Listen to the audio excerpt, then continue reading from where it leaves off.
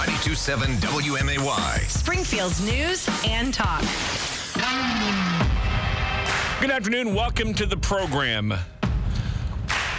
Once a month, we check in with Ryan McCrady, the head of the Springfield Sangamon Growth Alliance, for an update on economic development efforts. We always appreciate his time. Ryan McCrady, welcome back to the program.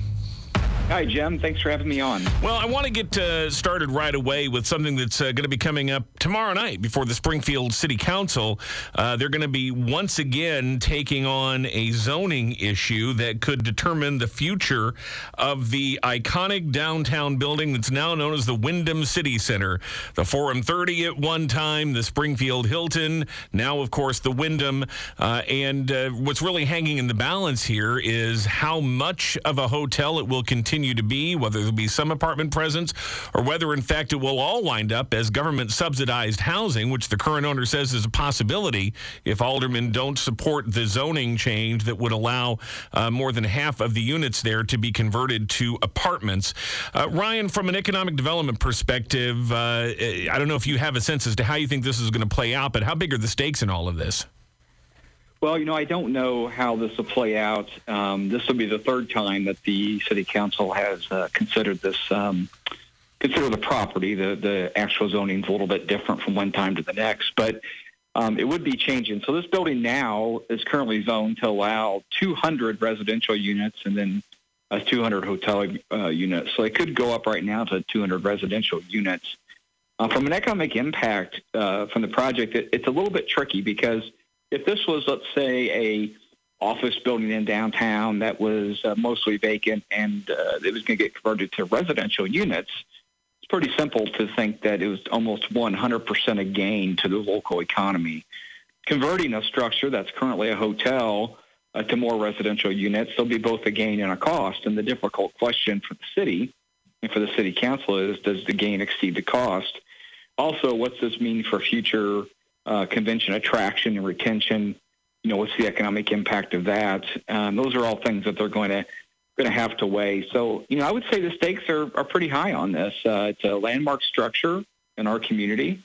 It's one that from, I was born and raised in this community, and from my earliest childhood, I remember that structure being part of the landscape and the skyline of Springfield. So it definitely is something that's garnering a lot of attention from members of the public, too. We know this has been a challenging time for the hospitality industry these last several years in particular, but tourism's definitely rebounding here in Springfield, and we're starting to see numbers now coming back to or even exceeding pre-pandemic levels.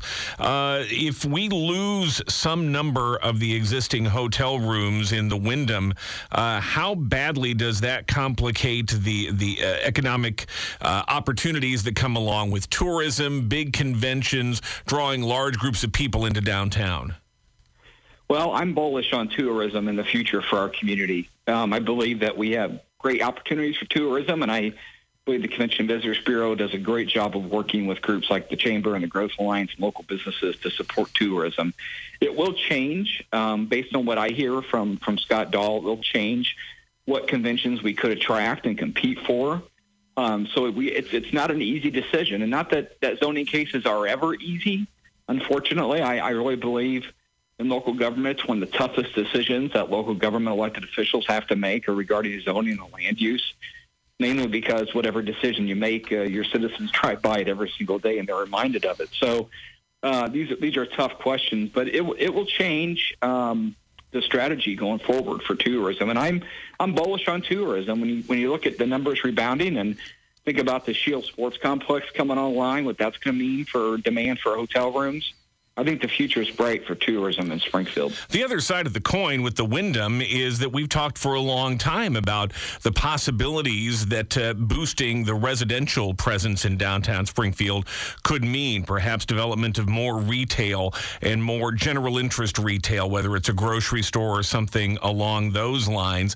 And some of the initial plans they talked about for this sound pretty cool, to live in a building that would have a pool and a workout area and maybe a sort of a food court and kind of a nice night spot looking out across the entire city up on the 30th floor, which actually sounds pretty cool. If I were a younger single guy, it sounds like a place I'd frankly love to live. But a lot of these apartments they're talking about are going to be very small studio apartments, maybe 750 square feet, something along those lines. Do you have a sense as to whether there is a market for the couple hundred plus units they're talking about, some 1 and 2 bedroom, but also some of these very small, essentially hotel rooms turned into apartments? Is there a market for that in downtown Springfield? Well, we do know there's a significant demand for residential units in downtown, but this product, quote-unquote product of this development as proposed, would be a new product into the market. So it's kind of difficult to say if that demand will be there. Yes, the efficiency units that they're proposing are smaller than ones that we have in downtown right now. So it's kind of hard. You're not going to find a comparison out there. And, it is an impressive project. It's a big commitment. It's a big risk for a developer to take on something like this. I don't want to diminish that at all. It definitely is. But it will be a new product on the market for residential units in this community. So we have to trust that the developer, with their expertise, has done market research on that to make that determination. Ryan, I got a lot of other stuff I want to ask you about, but there's one other really critical point on this, which is that the current owner says if the alderman turned down this zoning request and the deal with this out-of-state developer falls through, he says he can just go ahead and convert the whole building to government-subsidized housing. Does anybody have a sense as to whether he's serious about that, and how could that impact the decision-making process here? Yeah, well, I've not spoken to the current owner myself, so I've not had any conversation with him about that. It's always disappointing when the conversation for land use kind of goes that direction, where people kind of start making, assertions that are somewhat radical in that way. Once again, currently the building is zoned for 200 residential units and 200 hotel units, so you couldn't just convert the whole building over, but I'm not real familiar with subsidized housing. That's not something I'm familiar with, so I'm not sure if he would be able to do that or not.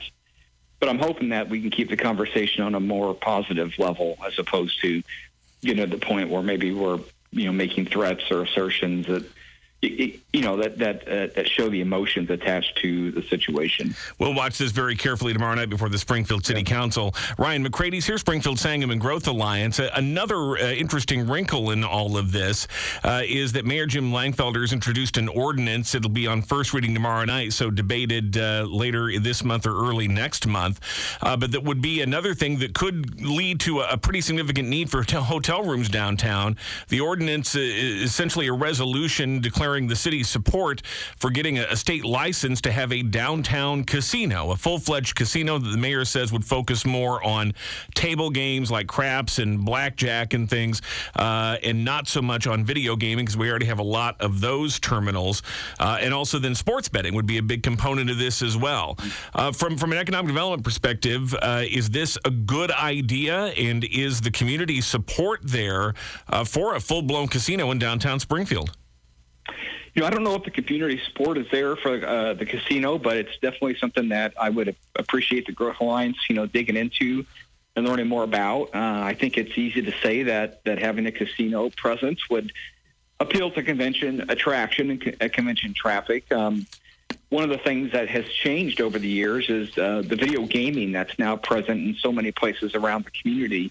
We got to figure out, what kind of negative impact, if any, that would have to our small businesses that see that as an essential piece of their cash flow for their operations too. So once again, here we are. We're in a situation where it's not just a layup, right? It's not an easy decision. The gaming industry has changed a lot in the recent years with the addition of sports betting.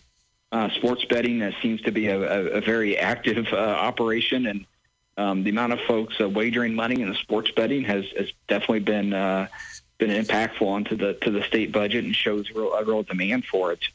So it'd be interesting to if the council approves moving forward with that, digging into that conversation and learning more about it. We want to make sure that we talk to folks in the industry. And the good news is we wouldn't be the first community to tackle this. So I'm sure we can also find some case studies, relevant case studies to take a look at. And it should be noted again, the mayor's vision of this would be to limit the number of video gaming positions so that we don't cut into the revenue from other businesses that have that established already, but provide some things that aren't currently readily available here. That should be a fascinating debate as well. Recently, Governor J.B. Pritzker talked about his desire for the state to establish what's called a closing fund. Other states like Michigan have this. It's essentially a pool of money that's set aside so that if we were competing with other states to try to land a big employer, a factory, big project of some sort, and it was coming right down to the wire, we could reach into that pool of money and pull out a whole bunch of cash for various incentives, grants or loans, something to help sort of sweeten the pot there.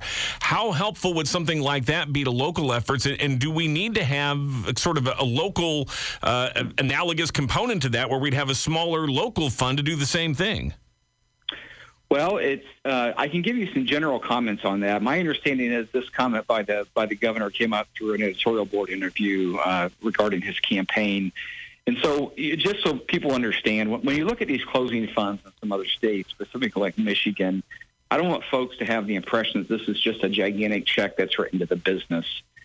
Typically, these additional funds come in to help with some targeted things. Maybe it's running infrastructure, so water, sewer, electricity, gas, something like that to a site to help with the cost of site preparation.